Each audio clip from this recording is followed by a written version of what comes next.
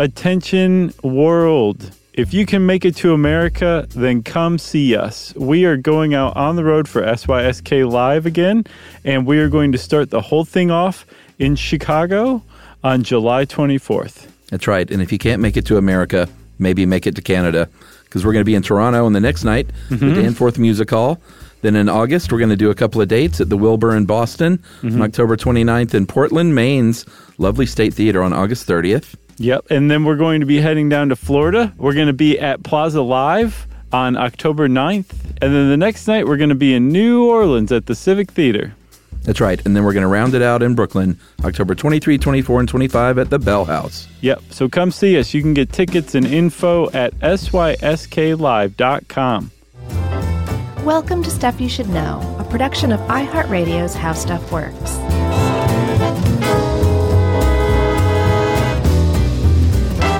Hey, and welcome to the podcast. I'm Josh Clark. There's Charles W. Chuck Bryant. There's guest producer Josh T. over there. That's right. Thinking about the number 23.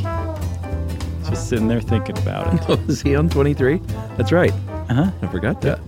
Yeah, he's into Illuminati stuff, if I remember correctly. So and he's also, look at this guy. Uh-huh. He is so good, Chuck. He knows to just sit there and keep quiet, even though he's dying inside right now to talk about the number 23. If I just pulled out some random show from like our archive from years ago, could you say who the producer was? Oh, I don't know. Let's give it a try. Geez, now I have to think of a show that we did years ago. Well, since we're doing an animal show today, the only thing I can think of is animals. Elephants. Jerry. I didn't mean that long ago. Probably Jerry. Yeah. Or how about this? Can you name any shows that other guest producers were on off the top of your head? No. This game turned so lame so fast. I feel like well, Matt Frederick's too busy these days, but we can't have Matt anymore in here because all Matt would do is sit there and like nod his head like, yeah. It's very distracting. Either that or his hands would be clasped together with this look of sheer joy on his face just to hear us talk. Well, it was great. It made recording that much better. Those are the old days. Matt's older and more cynical now. He doesn't care anymore about us. Right. Yep. He's been released into the forest like a baby sloth. Right. Which is good. That's what you want to do with either Matt Frederick or a baby sloth. You don't want to keep them in captivity because sloths don't do very well in captivity. Matt does okay in captivity. He's fine. But a sloth, not nearly as well as what Matt Frederick can do at captivity. Yeah, and you were watching, just before we recorded, everyone should know, Josh was watching the 28 million view YouTube video of Kristen Bell. Can we call her friend of the show? Sure. I mean, she's probably not going to write in to object to it. So, yeah, we could call her that. She's a Stuff You Should Know listener, or has been over the years, as is her husband, Mr. Dax Shepard, who was also a Movie Crush guest. And he has his own podcast, too, Armchair Expert. Yeah, he's crushing it right out of the gate. For sure. Those are good podcasts, actually. I don't know if you listen to those. They're good. Yep. So she, very famously, he brought her a sloth on her birthday, and she went on Ellen, and they showed video, and it's still just one of the great videos you can ever watch. It is. It's very sweet. She's like having a meltdown, and fully melting down. Yeah, like crying, like sobbing. Oh yeah, because she's so excited that there's a sloth in her house. Because this is something she's wanted to meet a sloth like for her whole life, and now she gets to. Yeah, and I watched it again today too because after doing this research, I was like, wait a minute. Was she holding a sloth? Because that's not good. And it showed a picture, and she's not. The sloth is on its little perch, and she's very respectfully next to the sloth, exactly how it should be.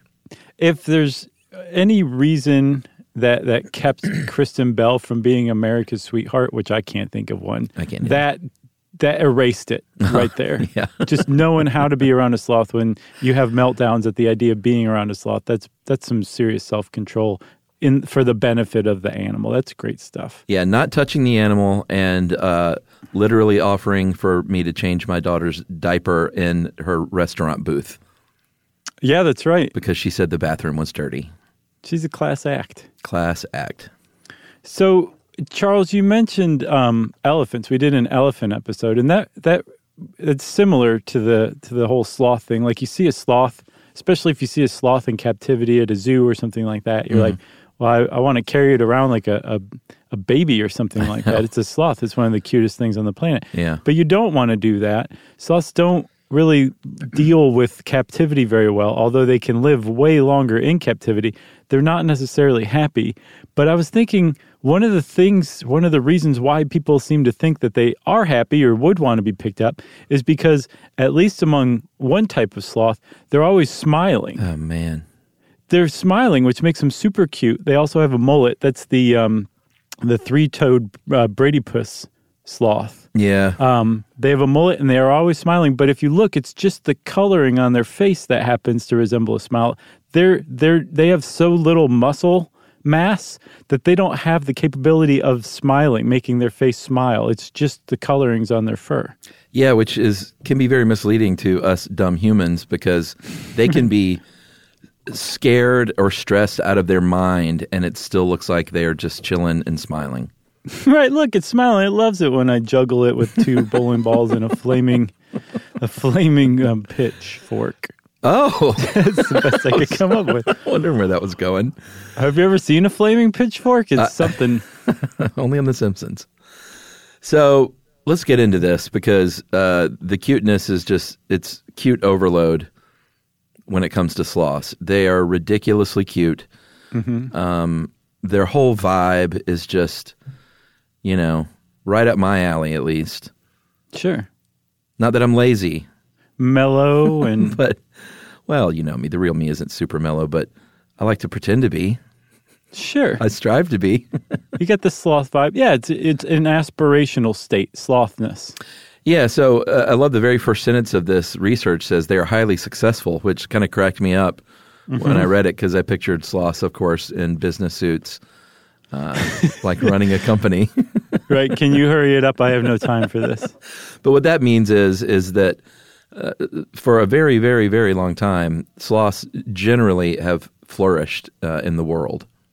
Yeah, they think that they probably evolved. They're part of a group or a family or some taxonomic designation called Xenothara.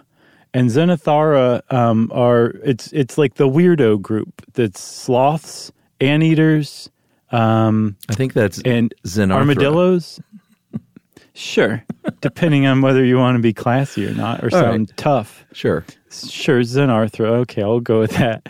But it's sloths, anteaters, armadillos. Oh yeah. Pretty much any odd animal you can think of would fall into Xenarthra. What did you say? Xenarthra. Xenarthra. So they all kind of formed together in isolation on what was once an island, South America, as long back as 80 million years ago. What? Yeah. It was an island? Yeah, like the whole continental drift and all that stuff. And it decided to make friends with Central America? Yeah, and higher sea levels, that kind of thing. When the sea levels got locked up in ice, or when a lot of seawater got locked up in ice, the land bridge that is Central America came along and said, hey, build some ziggurats on me. So they are highly successful. They are very slow moving, like everyone knows. They are in Central and South America still. No surprise there. And like you said, there are two kinds. There are the two-toed Calepus. I was going with Coleoepus. Oh. Coleoepus. It rhymes with Bocephus. Okay. That's a good way to remember it.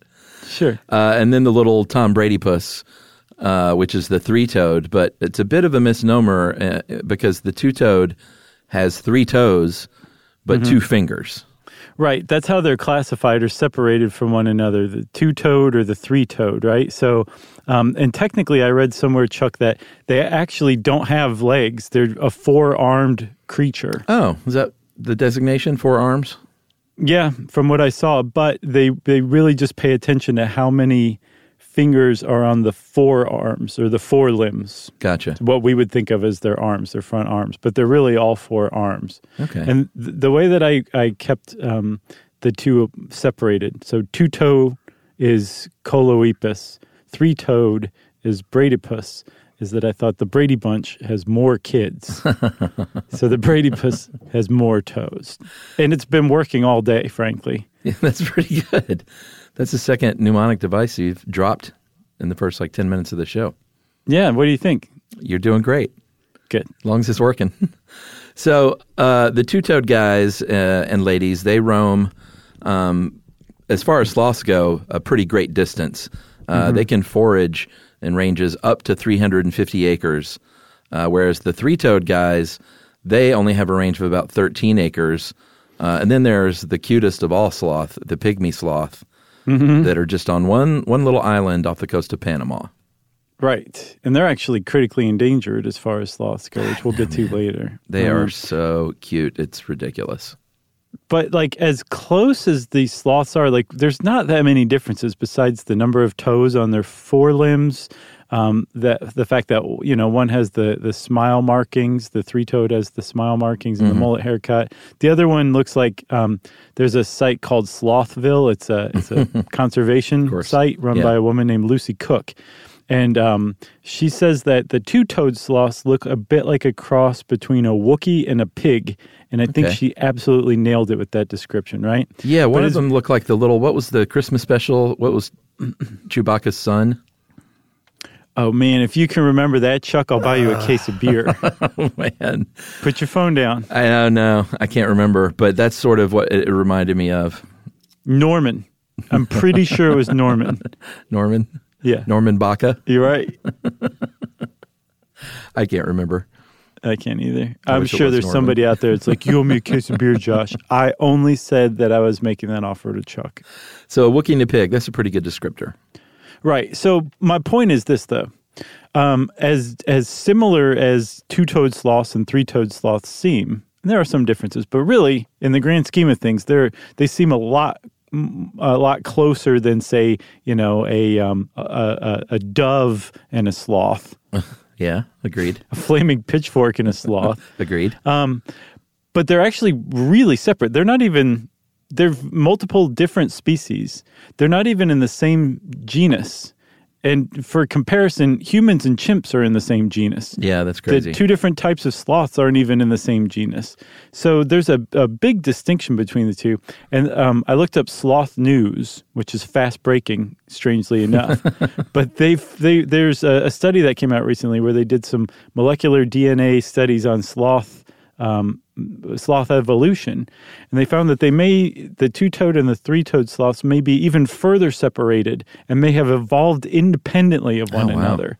That they may be even more distantly related than we think. So, as similar as they seem to be, they're actually pretty different. Although they are really similar, it's a weird fluke of evolution all around. Yeah, characteristically, I think they're fairly similar. The two-toed variety are a little bit bigger. And hang upside down a little bit more than the three-toed variety, who you'll see those sitting upright sometimes in trees. But I read somewhere that sloths can spend up to 90% of their life upside down. Which is amazing. They do everything upside down. They mate upside down. They give birth upside down. They do almost everything that they do upside down, hanging. And did you say it was the two-toed that spend more of their life upside down than the three-toed? Yeah, two-toed a little bit more hang time. Right. So that's one difference. But even still, it's not like the three-toed are just averse to being upside down. I think both of them spend so much time upside down that the part of their hair, rather than being on their backs or their head, the top of their head like ours is, it's on their bellies because they're upside down so much that's how gravity has forced their hair to part, just like Shemp. Just like an upside-down Shemp. Boy, Shemp's hair. Wow. It was something. It was something. He had the original butt cut. Yeah, it was, wasn't it? Yep. So the bradypus also has an extra neck vertebrae. So if you've ever seen a sloth seemingly turn its head 360 degrees, it's because they can turn their head about 270 degrees and have almost a 360 degree, counting their peripheral vision, range of sight. Yes, but without moving their body, that is. That is strictly from moving their head. They actually, again, they lack so much muscle mass and tissue that they don't have the muscles to move their eyeballs in their heads. So when they look around, they have to move their whole head. I felt but like it is before. helped out. For sure, especially after a hard night on a Saturday. But the fact that they have that extra vertebrae helps them look around more. But it's just one more thing that make them an extraordinarily unusual creature, because only sloths and manatees are mammals that have more than 7 vertebrae. Every other mammal on the planet has 7 vertebrae, and sloths and manatees are the only 2 that don't. A manatee's a mammal? Yeah. All right. Yeah, they breathe air. They just spend a lot of time in water. They were probably some sort of like wolf or bear or something that eventually took to water. Well, speaking of bears and water, sloths are really good swimmers. If you look up a YouTube video of sloth swimming, it's actually, they can kind of get around and are somewhat graceful in the water. They can hold their breath for up to 40 minutes, and in order to do so, they can cut their heart rate by 2/3 and their metabolism down, which is like they already, I mean, we'll get into their metabolism later, but that's saying something if they can cut their metabolism down even more on purpose. Yeah, for real, because the sloth metabolism is a thing to behold in your mind. It's like, yeah, we'll get to it in a little bit, but just know that I'm excited to talk about sloth metabolism. Okay. And then I mentioned, speaking of bears, their original predecessor back in the day was something called a giant ground sloth, or a megatherium. And if you look at this thing, it looks sort of like a bear. Its face is a little bit different, but it kind of looks like just a big giant brown bear. It looked like a giant beaver to me without the tail. Oh, really? That's what I thought. Well, a beaver without a tail is really just a tiny bear with big teeth. I guess so. But they found that just from examining its bones, they found that it could walk on its back legs, which makes it the largest bipedal land mammal that ever lived, which is pretty cool. And it was a sloth ancestor. Amazing. And we used to eat them too, Chuck. We found tool marks on some of the bones.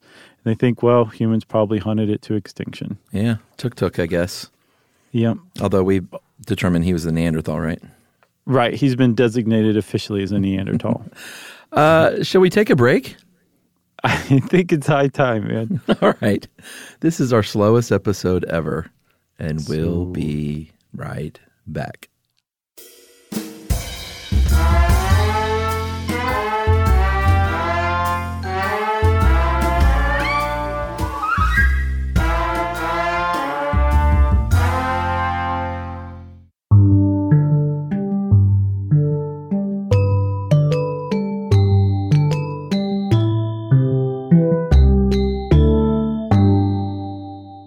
So before we get going on more real sloth stuff, I'm assuming you have not seen the movie Zootopia, or have you?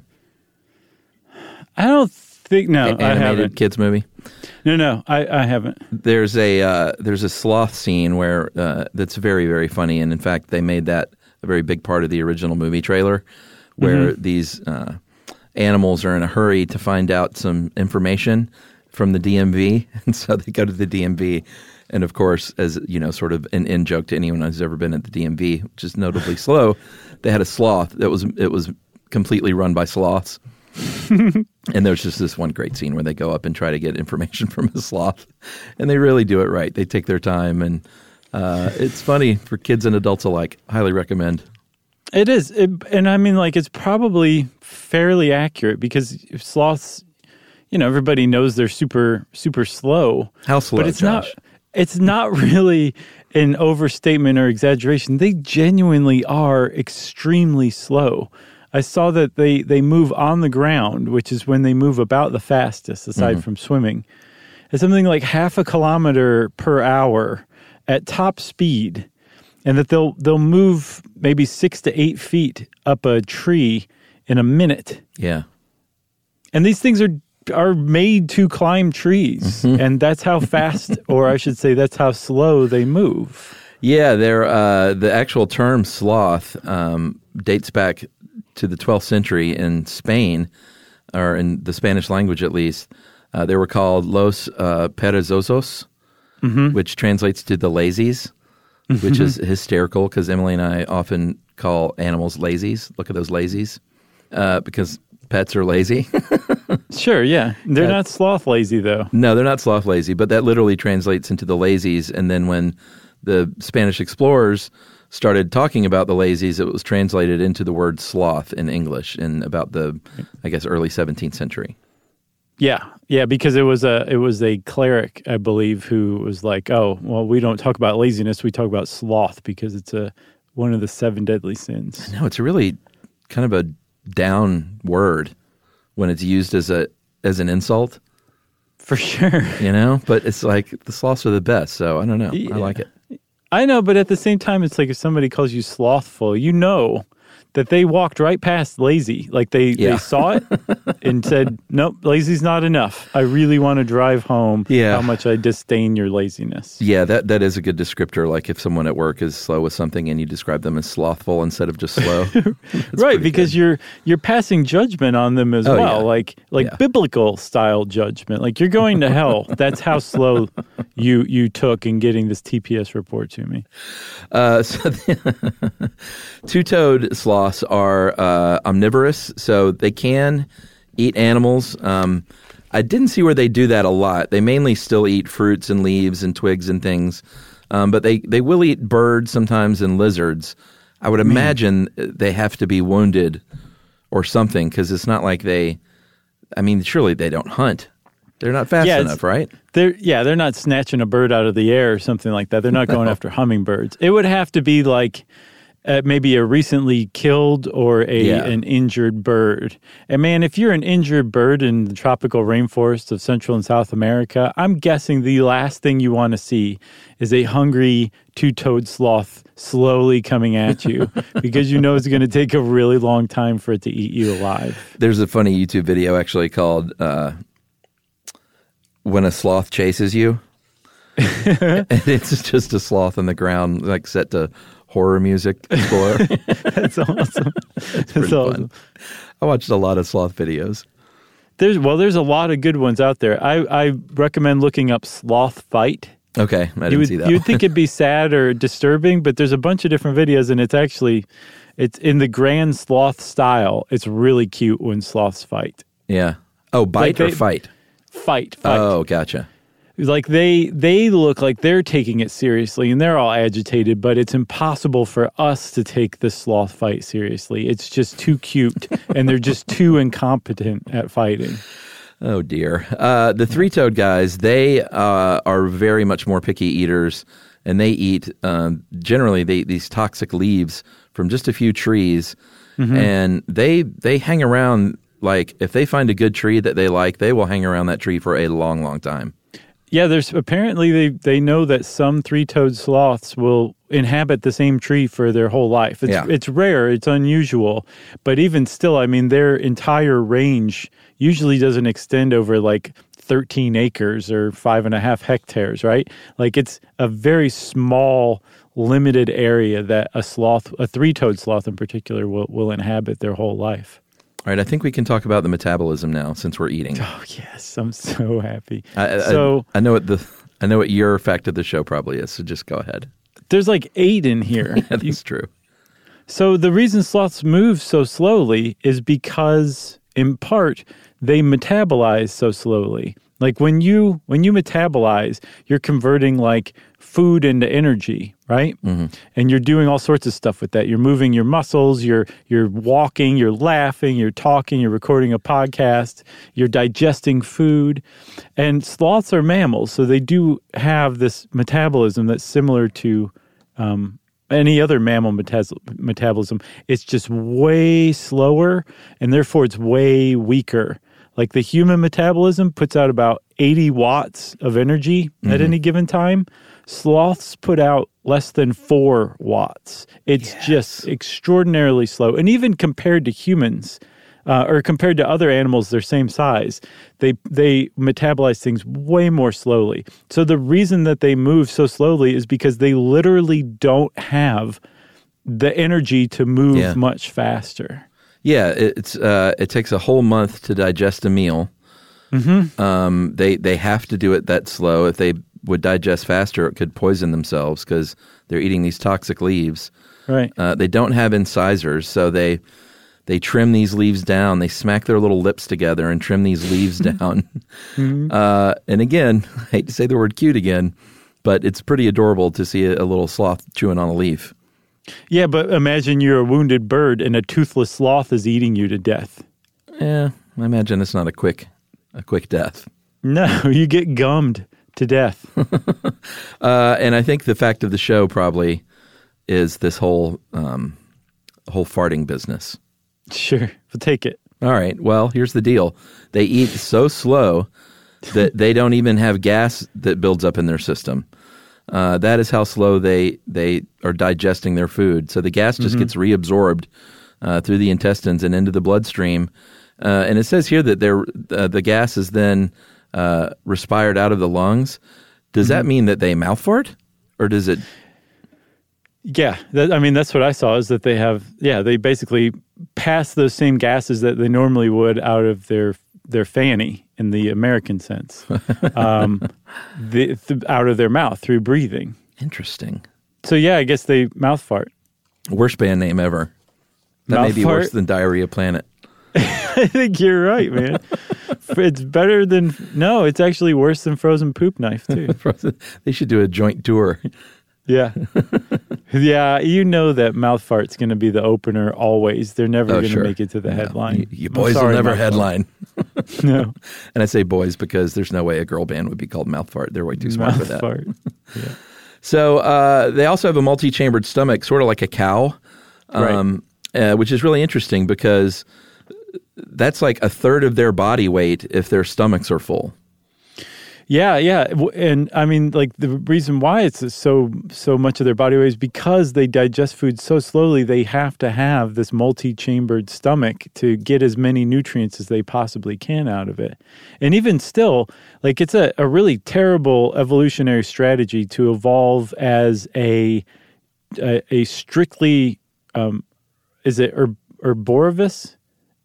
A strictly tree-dwelling herbivore. Yeah. Like, that's a really bad strategy because you have to be small enough to exist in the tree, right? Yeah. But at the same time, you have to be big enough to eat tons of leaves every day. Yeah. Well, if not, because leaves don't give you, they're not very energy dense, so you have to eat a ton of them to get good energy. Well, the sloths evolved a different strategy. They just slowed their metabolism down. Right. So they can be small, but they don't have to eat that many leaves. And in fact, they can go for days without eating. And because they digest so slowly, they only poop about once a week. But to the central cog of this whole adaptation is having a big stomach that can very slowly digest every possible nutrient out of the food that they eat.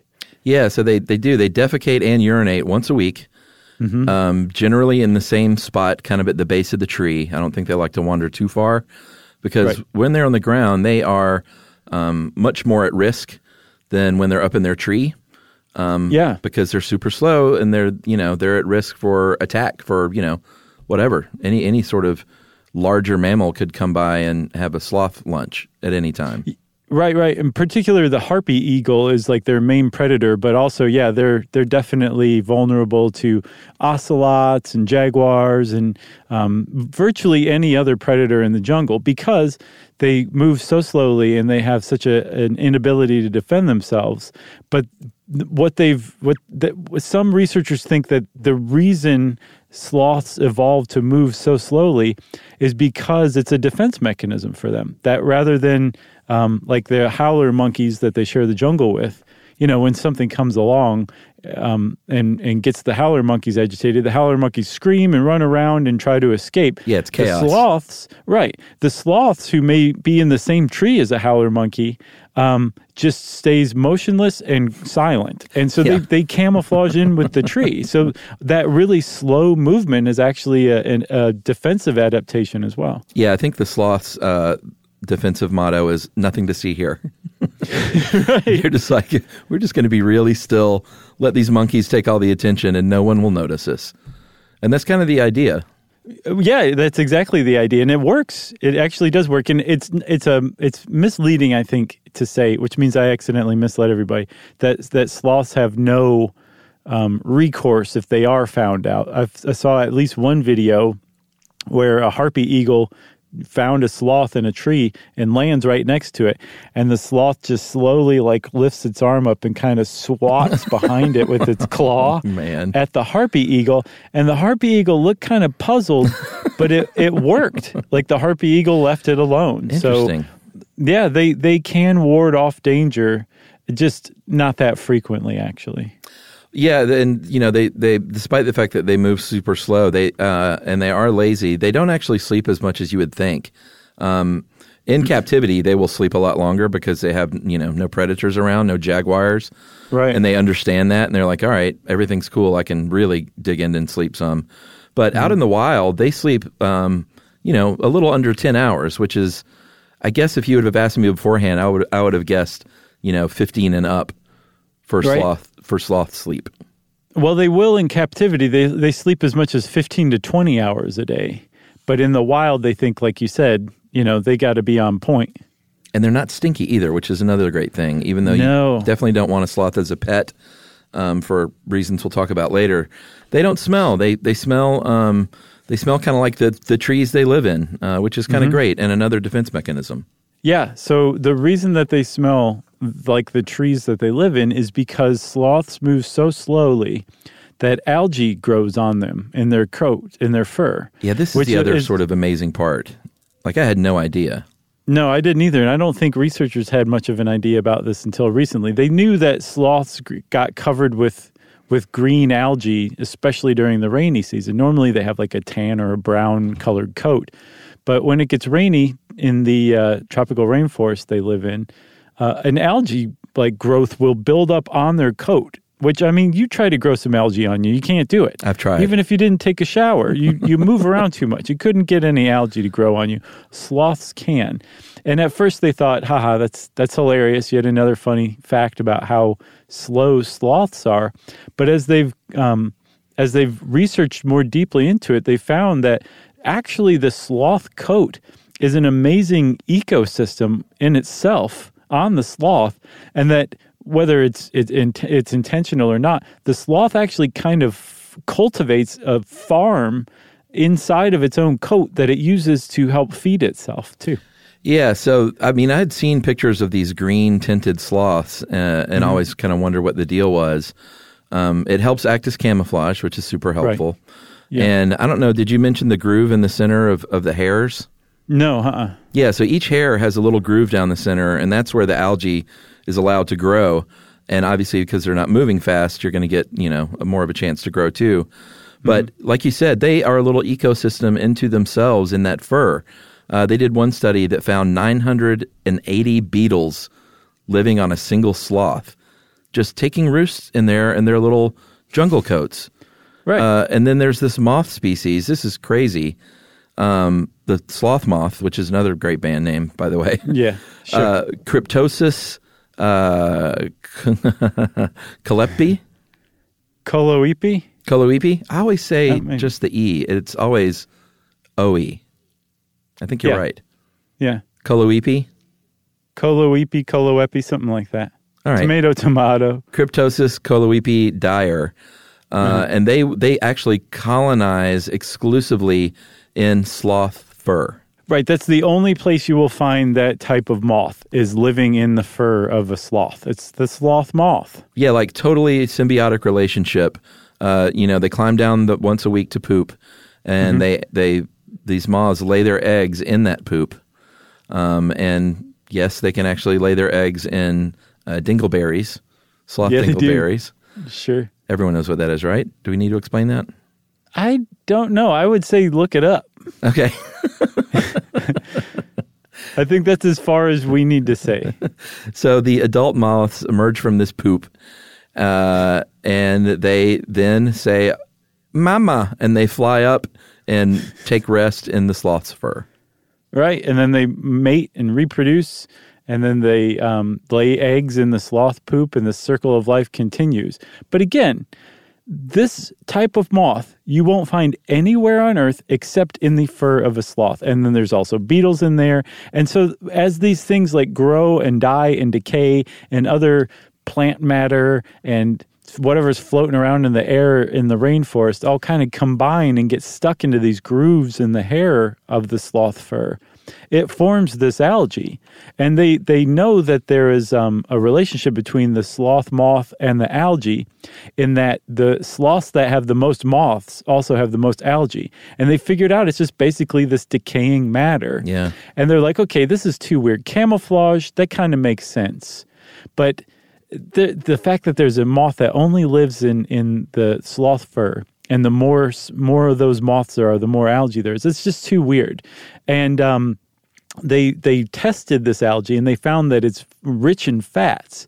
And for a very long time, they're like, okay, the metabolism kind of explains how a sloth could sustain itself. It's just, it burns so little energy that it can live on very, very nutrient-sparse leaves. But it's still kind of a mystery. It doesn't fully make sense. And they think they figured out that the sloth, as it's grooming itself, eats this algae, which is high in fats, and that supplements its diet of leaves, and that's really Amazing. The combination of these leaves and this algae are what keep the sloth alive over its lifetime. And in the meantime, their urine and their feces are fertilizing the tree that is their habitat. Right. Where these moths are also laying their eggs. So it's just like this really unique symbiosis going on between plant, animal, and insect. Yeah. And everyone seems to be doing great. Yeah, and one of the I was like, well, how much does that really help? If the sloth is pooping at the base of the tree once a week, does that really help? Sure. And apparently it really does. Slow and release. It's not one of those... It is slow release. You just nailed it. So sloths are so slow, their poop actually slows down the decomposition in the tree, because in the rainforest, decomposition happens so fast that the tree is actually nutrient depleted because the decomp happens so fast. Sloth poop slows the whole process down and actually nurtures the tree even more. Yeah, it seems like everywhere the sloth goes, everyone just chills out. It basically, the sloth dingleberries are just little rainbows trailing out of its behind. That's what sloths have. You have to look closely, but you'll see it. Sounds like a story my daughter would make up. Nice. So you do share a birthday. Yeah, we do. Hey, which is coming up, actually probably right around the time this is released. So, oh, yeah. Well, happy birthday, Ruby. all right, we'll take a break, and we'll come back and talk about sloth sex right after this.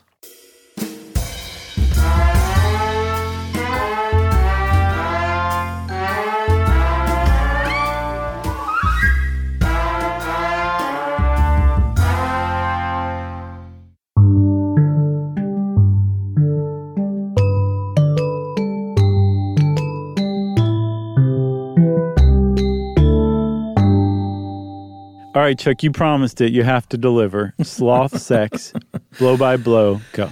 So here's the deal. This is where things like, if you're like, all right, the sloth is the cutest thing, and this is all adorable, and they're just amazing. They are all those things, but this is when you might, I just want to prepare everyone to be slightly disappointed maybe a little bit with the next couple of segments.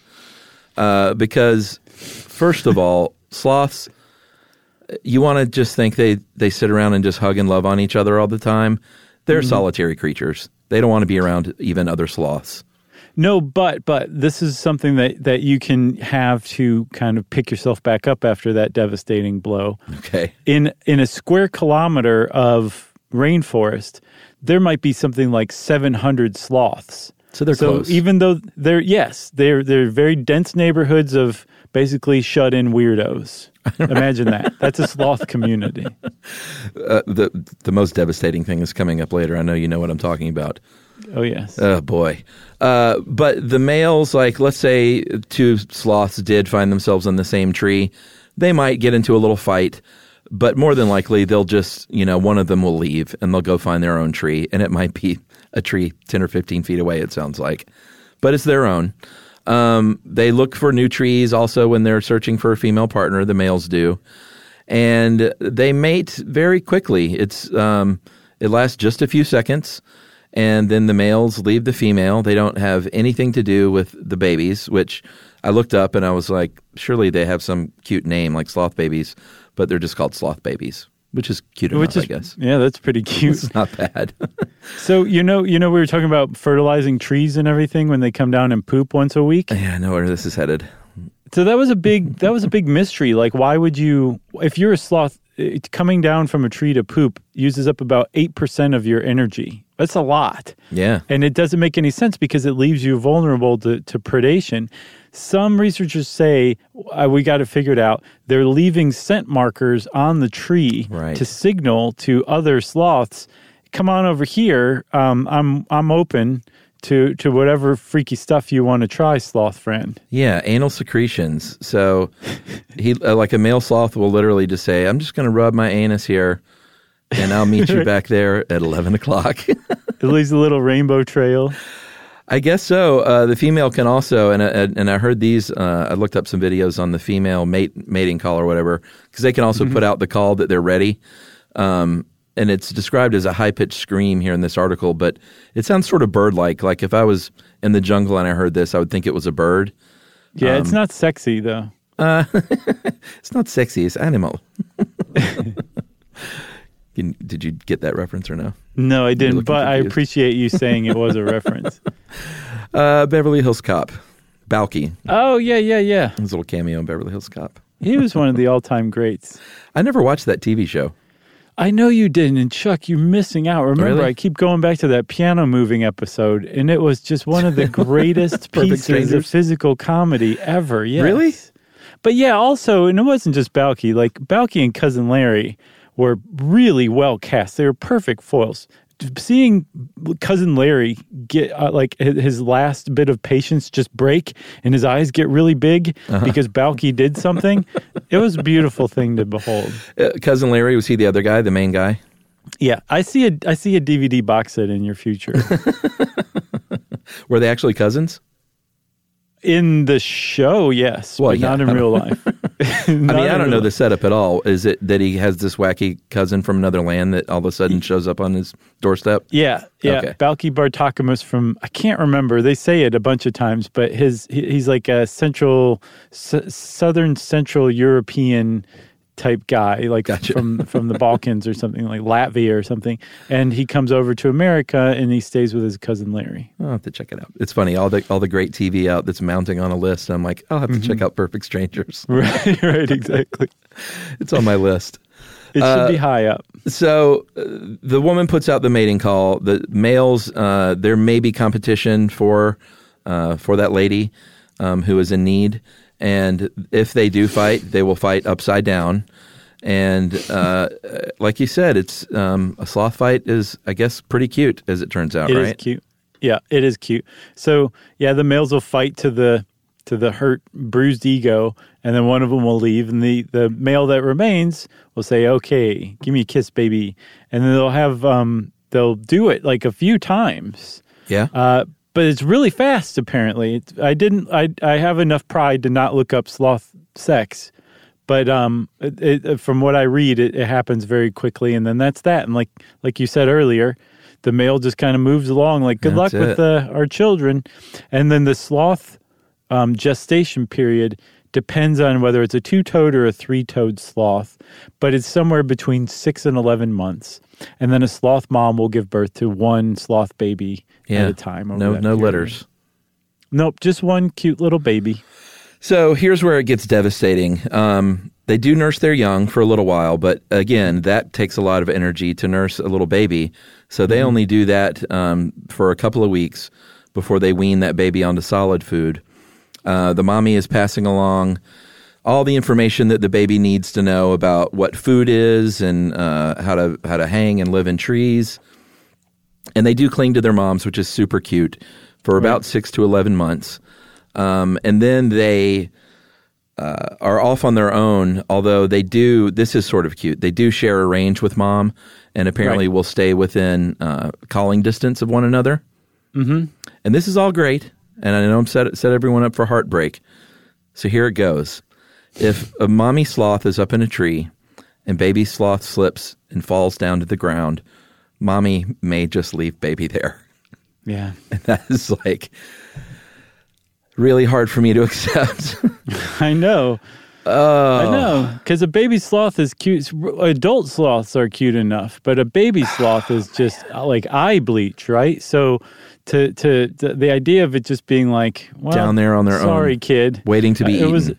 It was a great 3 months we had together, but I'm not going to put myself at risk of being vulnerable to some sort of predator. That's the deal, right? Yeah, that's what they think, is that the baby's just not worth it to the sloth, which is really sad. I would understand that if there were sloth litters, maybe one of them fell off, or that they didn't bond, but they clearly do bond during the piggyback phase of the baby's development. Yeah. So they think that it's just too much of a risk for the sloth, and the sloth says, better you than me, kid. Yeah, this disturbed me because I was the same as you. I was like, if there was a litter, I get it. Or if they, they're highly successful, so you would think that, after up to a year of gestation period, or if they pump babies out like every month or so, it wouldn't be a big deal. Right. But I don't know. It just seemed like it was worth that 8% energy and maybe a risk of panther being panther feed. Right. So, I mean, I guess it would, if the baby falling happened to coincide with the mom having to poop at the base of the tree, maybe the baby has a chance then. I'm going to save you because I got to take a dump. Right. Oh, man. So let's just go right past that because that is still super sad for me to think about. They do live for about 20 years in the wild, which is pretty good for a mammal, especially one that slow and that, seemingly defenseless. Yeah, that's the three-toed. Yeah, the three-toed. The two-toads live about 12. In captivity, though, they can live 30 and 40 years, including our old friend Miss C at the Adelaide Zoo in Australia, who just died a couple of years ago at the old age of 43. From what I understand, she's the oldest known sloth to live. She looked good, too. And the fact that she looked great up to the end, like Phyllis Diller.